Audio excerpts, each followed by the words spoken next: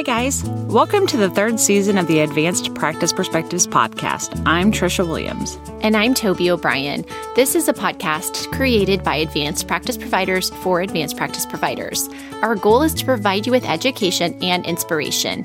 We will be chatting with pediatric experts on timely key topics and giving you an inside look at the various advanced practice role at Children's Mercy. Today, we are so excited to host Paul Spacek. Paul is a senior medical interpreter at Children's Mercy Hospital.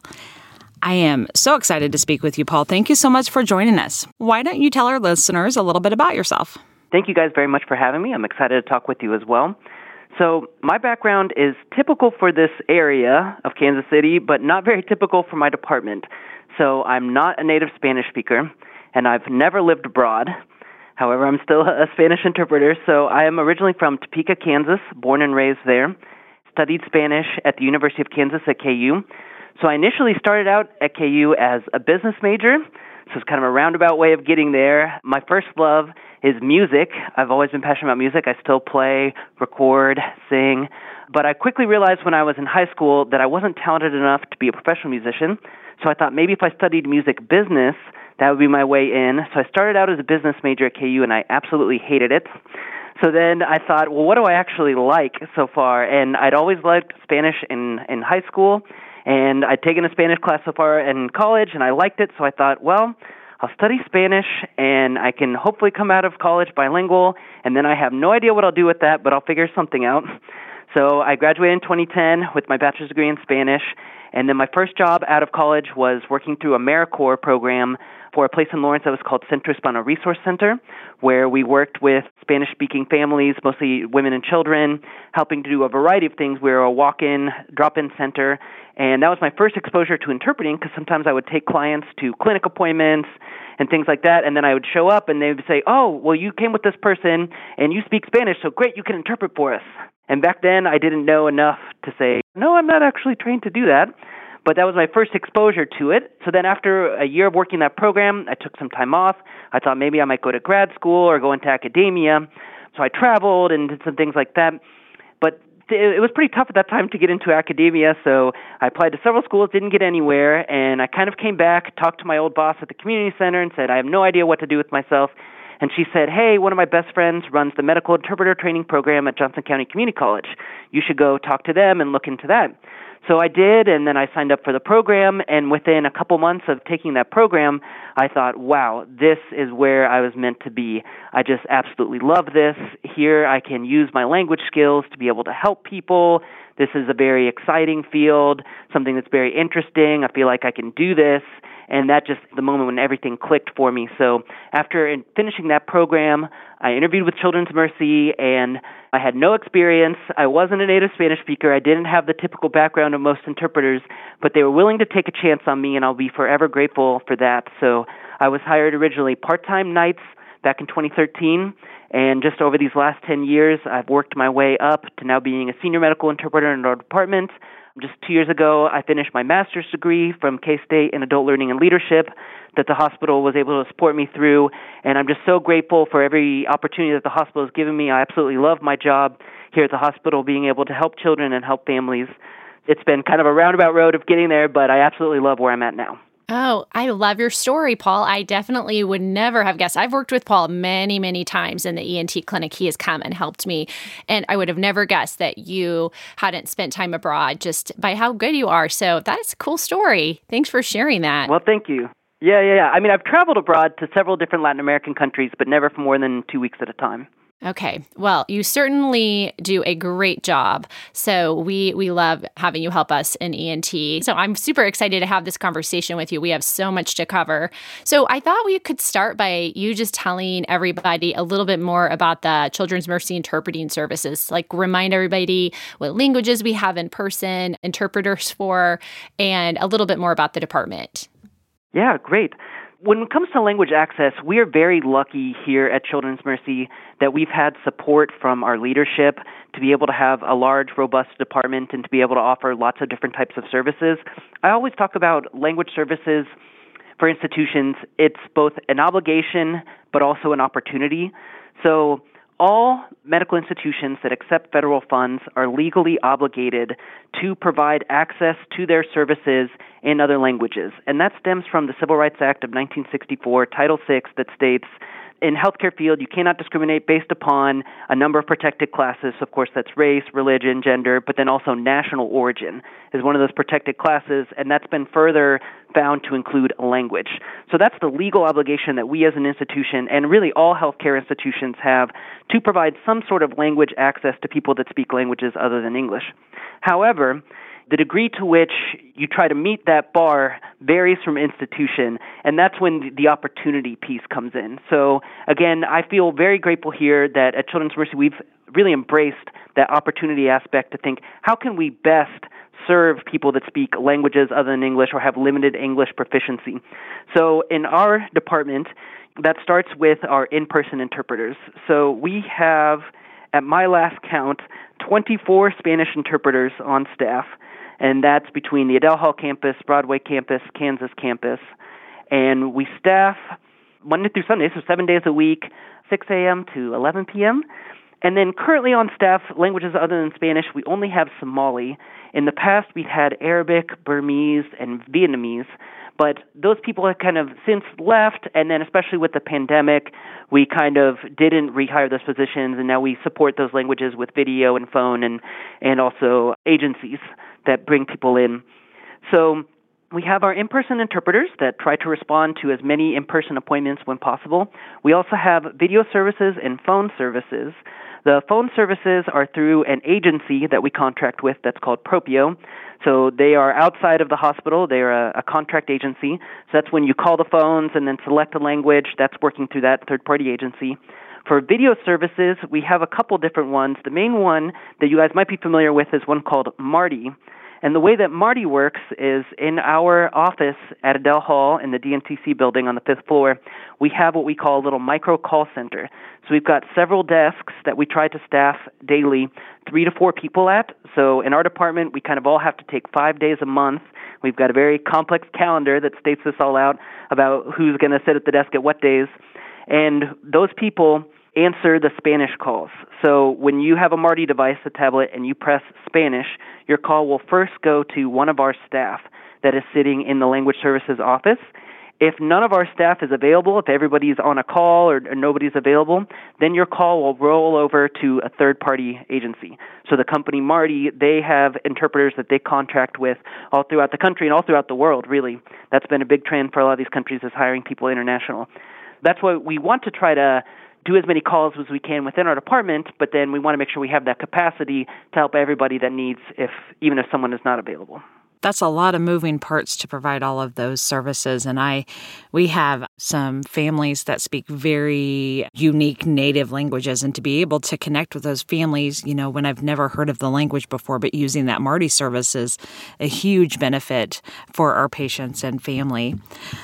I would love for you to touch on the importance of access to language interpreters in a healthcare setting. I think as living in the United States and having English as our first language, I think that we are very, at least I should speak for myself, very naive to what it means to receive healthcare or services in a language that I don't know. I think a lot of people across the world speak English. And so I would love for you to touch on that and what that means for our families. Definitely. I think for a lot of people as Americans, we tend to speak only one language. The joke I always make is, what do you call a person that speaks 3 languages, trilingual, a person that speaks 2 languages, bilingual, a person that speaks 1 language, American. So a lot of us, we have a hard time understanding what it's like from our patients' and families' perspectives because we've never really been in that position ourselves. But I think especially for parents with children, when it's your child, it's just so different, and it's even more important for you to understand what's going on and to be able to communicate what your concerns are, what your worries are, to understand what's going on with your child and their medical care. And then I think for you guys as providers, too, it's very important to have an accurate medical history, to know exactly what's going on with the patient. Are they taking the medication? How are they taking it? What's been going on in order for you to correctly diagnose and treat the patient that's in front of you. And without having a trained interpreter there to be able to help in those situations, you're not going to get that adequate history that you need. The other thing we talk about in our profession a lot of times is it's almost like you're trying to perform veterinary medicine at that point. If you're not able to ask questions, get the information that you need, hear the patients' and families' concerns, just having the interpreter there to be able to bridge that gap and to make sure that all the questions get asked and answered and that everybody understands everything, that the parent knows what the plan of care is, can carry it out, can follow through. That's just going to result in so much better outcomes for the patients, for the families, for you guys as providers. So we really take a lot of pride in our role of trying to help you guys do the wonderful work that you do here in the best way possible for the benefit of the children and their families. I think it's important to note that when we work with interpreters, like, you have to say directly everything that we say back. And what the family says, you have to interpret everything. But what I love with our in-person interpreters is that a lot of times you guys are very consistent with working with the same families. Like, oh, I've worked with this family before. So you can catch those nuances when the family's not really understanding what we're saying, and then kind of help us, oh, I don't know if they're really understanding. And then you would say that to the family. And then I think that we work together collaboratively to help the family really understand. So I really appreciate that aspect that I think a lot of people don't maybe appreciate or understand. Definitely. And, that's one of the wonderful benefits of being on staff at an institution, because unfortunately throughout the country, a lot of hospitals don't necessarily have interpreters on staff. And this is a trend throughout the country that I've heard when I go to interpreter conferences, that there are institutions that are laying off their language services department and switching to an all-phone model or an all-video model where they're utilizing all agency interpreters because it's cheaper.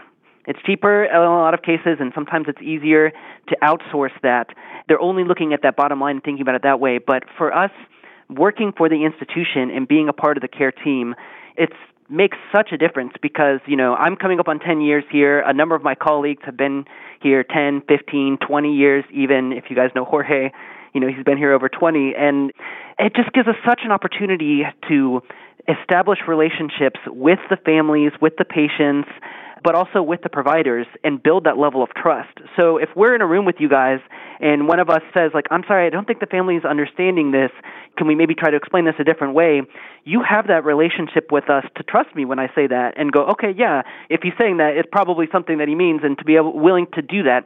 That's a hard thing to quantify. That's a hard thing to explain sometimes to our bosses or to our higher-ups. I'm sure you guys have seen it in the room. It really does make a difference and can make a huge impact. It absolutely makes a big difference. I love that you said that you're part of the medical care team, because you are. And that is a very strong statement that I love, that everybody needs to realize that our medical interpreters are part of the medical care team. Yes, definitely. And that's why I love working here, is because I feel like we are treated as such versus being treated like a tool or even not as human. So that's why I really appreciate having that respect and feeling like we're incorporated. We're still a relatively young field. We've been really pushing over the last 20 years to become more professionalized as medical interpreters. It's tough because there's still not a lot of requirements, like state requirements or even federal requirements about what it takes to become a medical interpreter. So we're just constantly pushing to kind of raise that bar, to become more professionalized, to get more training, more experience. That way we can provide the highest level of service and care possible to kind of really show the importance of our role. Well, I love how you opened this conversation talking about kind of why we need access and kind of the law or the background behind how most hospitals that are federally funded sort of are obligated to offer those services based off just having equal access to care. And I think that that's so important. I feel so spoiled. It doesn't really bother me. I love having Spanish-speaking families because we have such amazing interpreters to help us. But I will say, I guess I understand how you have to consider the bottom line and the costs and everything, but gosh, I just think we miss so much when we don't have our in-person interpreters. I wanted to give this example because I hadn't had this happen very often, but I had a Swahili-speaking family, but they spoke a certain dialect, and I was trying to use the Marti, and there was so much lost in translation. I think it's the most difficult visit I've ever had with a family. I felt like I couldn't understand why they were there to see me. And I know that the family was frustrated because they couldn't understand what I was asking them. And it was really difficult. And so I think that I can't imagine being in a different country trying to talk about what's going on with my child, and then the doctor, the nurse practitioner not understanding what I'm saying. And oh goodness, how scary would that feel? So I think it's important to stop and really understand that when we're working with these families. Yes, definitely. One of the things I think about a lot of times when I'm interpreting, especially from Spanish into English, is it's very important for me to make my patients and families sound human and sound like real people. Because I often think that when somebody looks different from us, maybe has a different skin color, wears different clothes, speaks a different language, we have a natural tendency to see them as just very different, as in an other. But, what I've learned now in working here for 10 years and getting to work with so many people from so many different backgrounds is ultimately we're all the same. Everybody has the same hopes, fears, dreams for their children. To me, it's just so important to make people sound like real people. So when I'm interpreting, I try to use colloquial language. I try to use slang. I try to make my patients and families sound like people that the providers are used to interacting with, to kind of help break down that barrier in their minds of, oh, this person's so different, there's no way I can connect or understand this person, and make them start to go, oh, this person's just like my friends and my family, and be able to kind of break down those barriers and help forge that connection and that empathy that's going to result in better care. And those are the kinds of things that I try to think about, is just creating those human connections and humanizing those interactions.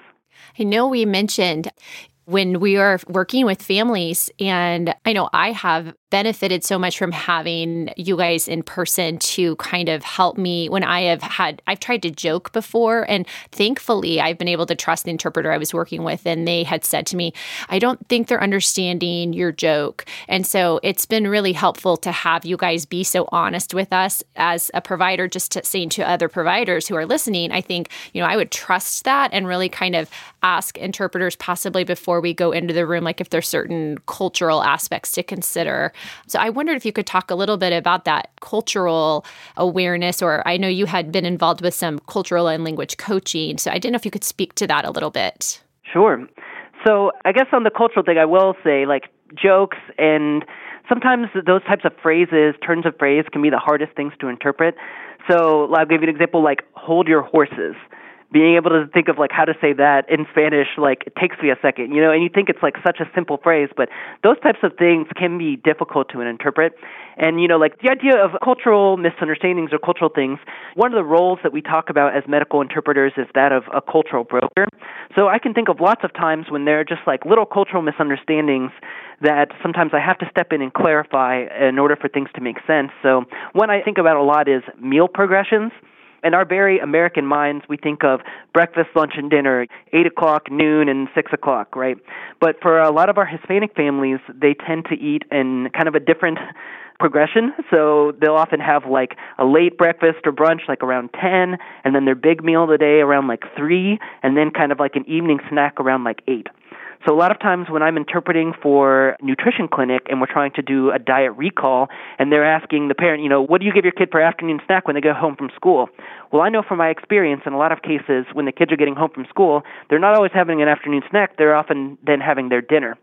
So I can kind of jump in and clarify before I interpret that, ask the family, like, now, do you give your kids a snack or do you give your kids dinner when they come home? And if they say dinner, then I can help clarify it to that nutritionist so that she has a better understanding of what's really going on with that family. So those are those kinds of like little things that we know from our experience of working with families. That's that cultural broker aspect of we can kind of help navigate in order to make sure that we get the best responses and the best information in order to provide the best care. And then you also asked about culture and language coaching. I'm not sure how many people are aware of the CHICOS program that exists within the residency program. So that's operated out of the Yellow Clinic and was started by Dr. John Cowden several years ago, over a decade ago. And Dr. Cowden, if any of you guys don't know him, he's just an amazing doctor and just a pioneer in the fields of language access and, culturally and linguistically appropriate healthcare. And he originally started this program within the residency for residents that come in with like an intermediate level of Spanish that want to improve their Spanish throughout their residency to then be able to hopefully practice bilingually upon graduating. This program's been built up over the years. It's now run by Dr. Jody Dickmeyer, who I think was a former Chico's resident herself, and the head language coach of this program now is Paco Martinez. If any of you guys know Paco, he's just an absolutely wonderful person to talk to. That program is well established within the Chico's clinic, but now we're kind of working on growing and expanding beyond just the Chico's program to be able to offer language coaching services. So they have some contracts with some community agencies, some community mental health agencies they really recognize the gap in bilingual mental health providers. So they've been working with some community partners to try to help build capacity of bilingual mental health providers. But now we're also looking to see how we can continue to expand within Children's Mercy. So I did kind of a pilot program where I worked with them, went through their training program, and then I've been able to use my master's degree in adult learning and leadership to kind of do some of this coaching work with providers. So I've worked with, some providers here in the Broadway building who kind of had that intermediate level of Spanish, haven't quite been able to pass the QBS test. So I'm working with them to try to help get them to that level where they can pass the Qualified Bilingual Staff test and speak Spanish directly with patients. So when I'm working in the capacity of language coach, I go in with a provider during their appointment, and basically I just let them speak directly to the family in Spanish, but then I'm there to help them if they don't know how to explain something, if they don't have a particular word, if they don't quite understand something that the family says back to them. I can be there to kind of help facilitate that communication, and then I'm taking notes the entire time, and then I'll give them feedback verbally, and then try to create some written materials based upon what we saw to try to really help them be able to have that focus study that they need to be able to increase their skills and get to that next step. So that's something that we're hoping to be able to continue to expand within the hospital, offer to perhaps more people so we can continue to grow our capacity of bilingual and culturally competent providers. That is a fantastic program. I see growth within our advanced practice providers as well. That is amazing. Your job is so multifactorial. I don't think that I understood quite the complexity of everything that, the Language Services Department offers. Yeah, I've been so blessed that the hospital's given me so many opportunities to do different things. Another thing that I do within my senior medical interpreter role is also working with students and new hires. So the same program that I did at Johnson County Community College 10 years ago, we now have a contract with them, and they send medical interpreter students to us to do their shadowing and practicum. And I really enjoy that aspect of just being able to train the next generation and give back to students. And so having students with me to shadow, and then they actually get to do practicum where they interpret, and then I'm there in the room to be able to help them if they need, and then give them feedback afterwards. I really enjoy that aspect of my job too. So there's so many different things that I get to do, and I really enjoy and grateful for all those opportunities. Very important for sure. I would really like for you to touch base on the appropriate etiquette of using an interpreter. And I hate the verbiage using, but I think it's important for you to shed some light on it since we had already talked about, you guys are part of the medical care team. But shed some light on appropriate etiquette because I feel like some of us miss the boat a little bit. So I would love for you to talk about that. Thank you. And I'm glad that you used the term using an interpreter because it is something very common that people will say to us a lot of times. It's something we talk about among ourselves. Some people really don't like that because they say, I'm not an instrument or a tool to be used. I'm a person or professional to be worked with. As someone whose job is linguistics, I would say that words matter and the words that we use do matter. So that's why we encourage that phrasing of like, hey, can I work with you? Hey, can you help me over here? Versus like, hey, can I use you?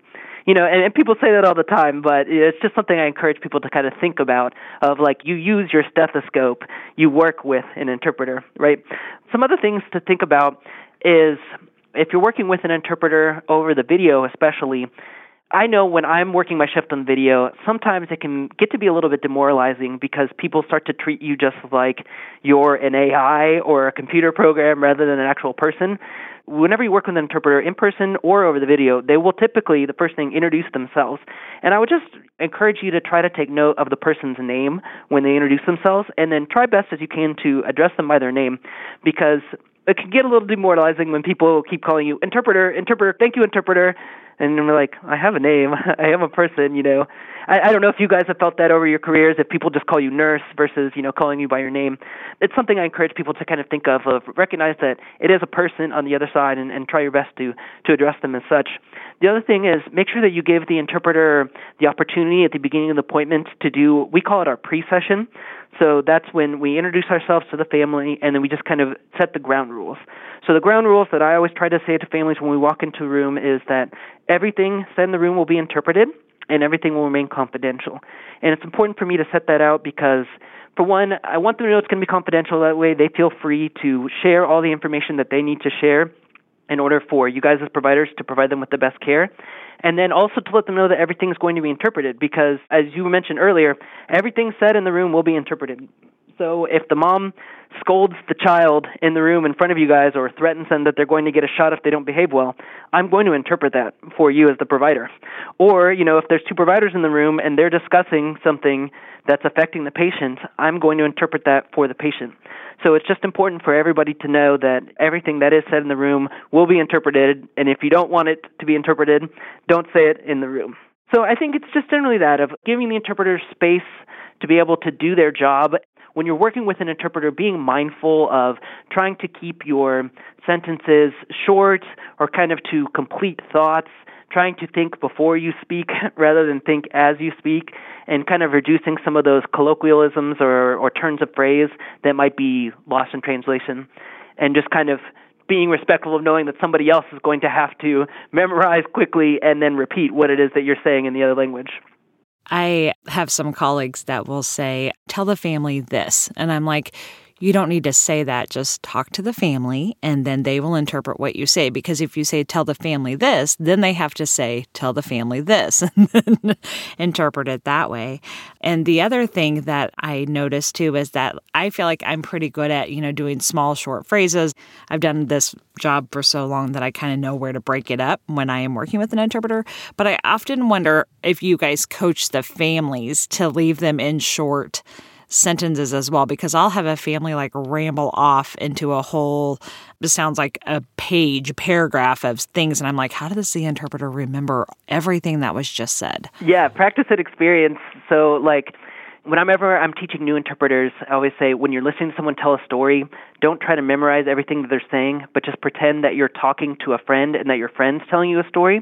Because often, if you're just listening and engaged with someone that's telling you a story, and then you were to turn around and try to tell that story to somebody else, you would probably get most of the details of the story if you were really interested and really listening, even though you weren't intentionally trying to memorize it.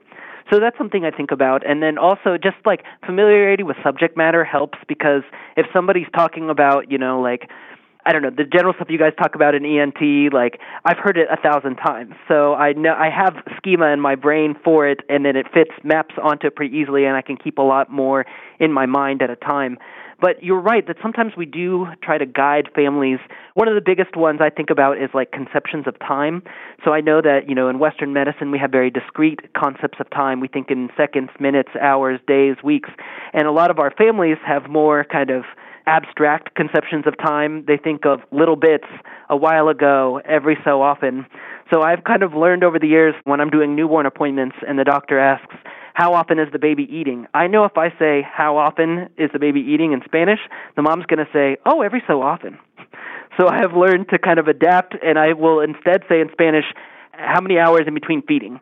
That way they'll tell me 2 or 3, because I know that's what the provider is wanting to hear, that more discrete answer versus the abstract answer.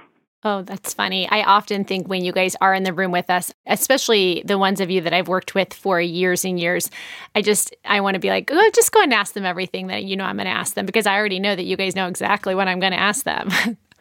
Don't you feel that way sometimes, Paul? Yeah, definitely. I've had providers tell me that too, of you could probably conduct some of these appointments on your own. I'm like, yeah. The really cool thing about what we do is, I've been a fly on the wall for literally thousands of pediatric appointments over the years. And the other thing is, I think we're the only ones in the health system that can say this. I have been in literally every clinic throughout this entire health system. So I've been in every clinic here in Broadway, every clinic there in Adele Hall, and probably every clinic in Kansas. So I've literally seen and worked with every specialty and in every area of the hospital. So that's why I love this job, is it's so fascinating every day. It's something different. It's something new. Even though I've been here for 10 years, I'm still learning new things every day. I'm seeing new things, encountering new challenges, and it's really exciting to get to be there and, observe so many awesome people here in the hospital doing so many amazing things. You guys hold us accountable, too. Yep. That's a skill that we learn of just like, when I'm in the room, I kind of joke that we're like Terminator, that I'm constantly analyzing the situation and trying to see, like, is what they're saying, does it make sense for the situation? Is what the parent's saying, is that contradicting something that they said 20 minutes ago? What are the dynamics in the room between the different people? I'm constantly analyzing and processing and thinking, how can I make sure that what we're saying is accurate, correct, that it makes sense? Those kinds of things that maybe someone from the outside doesn't realize, but that's what we're doing constantly. And I think this kind of all leads into why it's so helpful to have that in-person interpreter, and how I know we had wanted to kind of talk about some challenges of future access to language, just as we do have so many other languages besides Spanish speaking. So I just wonder if you could talk a little bit about what challenges you see for the future of access to different languages. Yeah, definitely. One of the big trends in medical interpreting is kind of the growth and proliferation of video remote interpreting. And phone to some extent, but video is really the big one. And it was kind of already coming, but the pandemic just really accelerated all of that. I feel really blessed here at the hospital that we kind of already had a plan for how we were going to try to integrate video remote interpreting when the pandemic came, to pivot and kind of start doing the micro call center where we can really incorporate our staff. That way we wouldn't have been in a position where, like some other institutions, started laying off staff and then moving towards a more like video-only model. But like any technology, when it first comes out, people think, oh, this is the greatest thing and let's use it all the time, everywhere, for everything. The next step is figuring out, when is it appropriate to use what modality or what technology for what types of situations. In our hospital, we'll get calls from the inpatient unit for video, for Spanish, and sometimes it's just to give a quick update to the family or help the parent, order lunch for their child. And for those kinds of things, it's totally appropriate to call over video, because I remember in the past, we would walk all the way over to the inpatient unit and then be there for less than 5 minutes and walk all the way back to the office, and that wasn't necessarily the best use of our time. So for things like that, or also allowing us to be able to service all of our satellite clinics, Wichita, Topeka, Joplin, all these different places, East, North, Village West, Blue Valley, all of these different places have the Marty devices, and we can field calls from our desk with our staff. Works great for that type of situation. But now we're starting to get into a trend where sometimes people will call us on the video for a teaching in the inpatient unit that's planned to last like an hour and a half, when there are in-person interpreters available. Or sometimes they'll call us from the ER for, a sexual abuse exam over the video, when it may be more appropriate to have somebody in person. It's that next step of figuring out what is the best way to help this patient in this circumstance at this time. And a lot of that is just getting providers to be able to think from the family's perspective and think empathetically, I think a lot of times, because I think if you were getting an hour and a half teaching about how to care for a trach at home or how to care for your child's G-tube, you would probably want somebody in person rather than somebody over a video helping you explain that. But if you've never taken the time to think about what it's like to be in that position, and you're only thinking about, well, if I press the button, it's fast, versus if I place an order, it might take 10 minutes for someone to get there, that's going to lead you to making a decision that may not be the best for that patient in that situation. So that's what I always encourage providers to kind of take that moment to think about. Given the situation, given the time, given the resources available to me, what's the best way that I can try to help this patient in this circumstance? And if you ever need guidance for that, you can always call our office and we'll be happy to help you or help troubleshoot.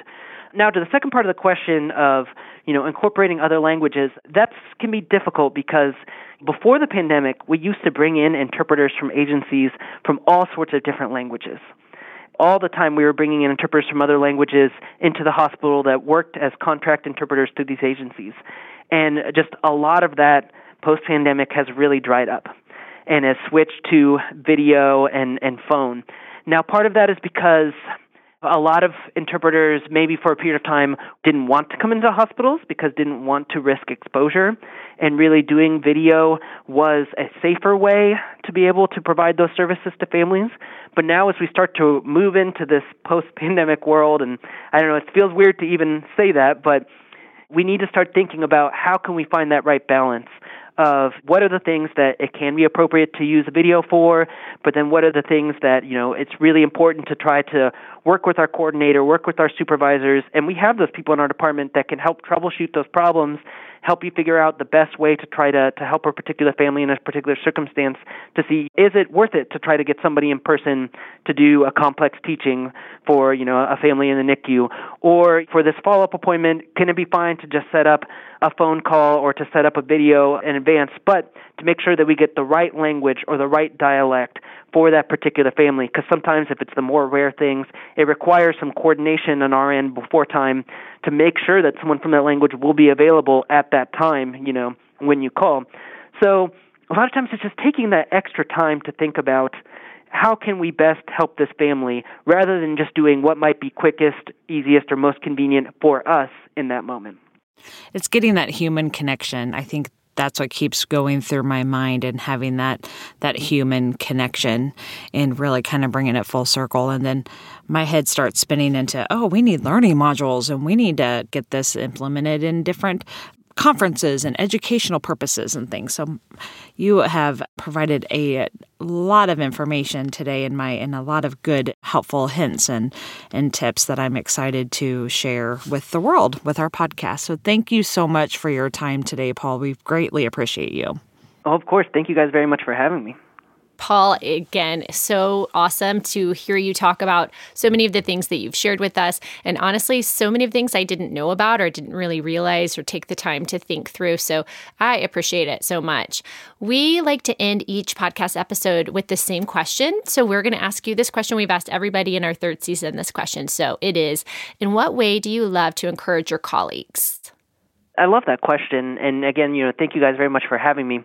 Like I was mentioning earlier, we have the unique privilege of working with so many different providers throughout this hospital system, and just that experience has made me so proud to work here because there really are so many just wonderful, passionate, amazing people that do come here every day and do this work. And so I really try to make a point when I work with a provider that I can tell is going above and beyond to maybe after the appointment make a comment to them or say something to them and let them know. Or if I think it's really special, like go on to the scope and do an extraordinary every time for that person to provide that encouragement, because I think for a lot of times it just becomes day to day for a lot of us, but I can see when someone is really passionate about what they're doing and when the work that they're doing is really making a difference. And I think it can be so encouraging to just hear from your colleagues, receive that respect, to be seen.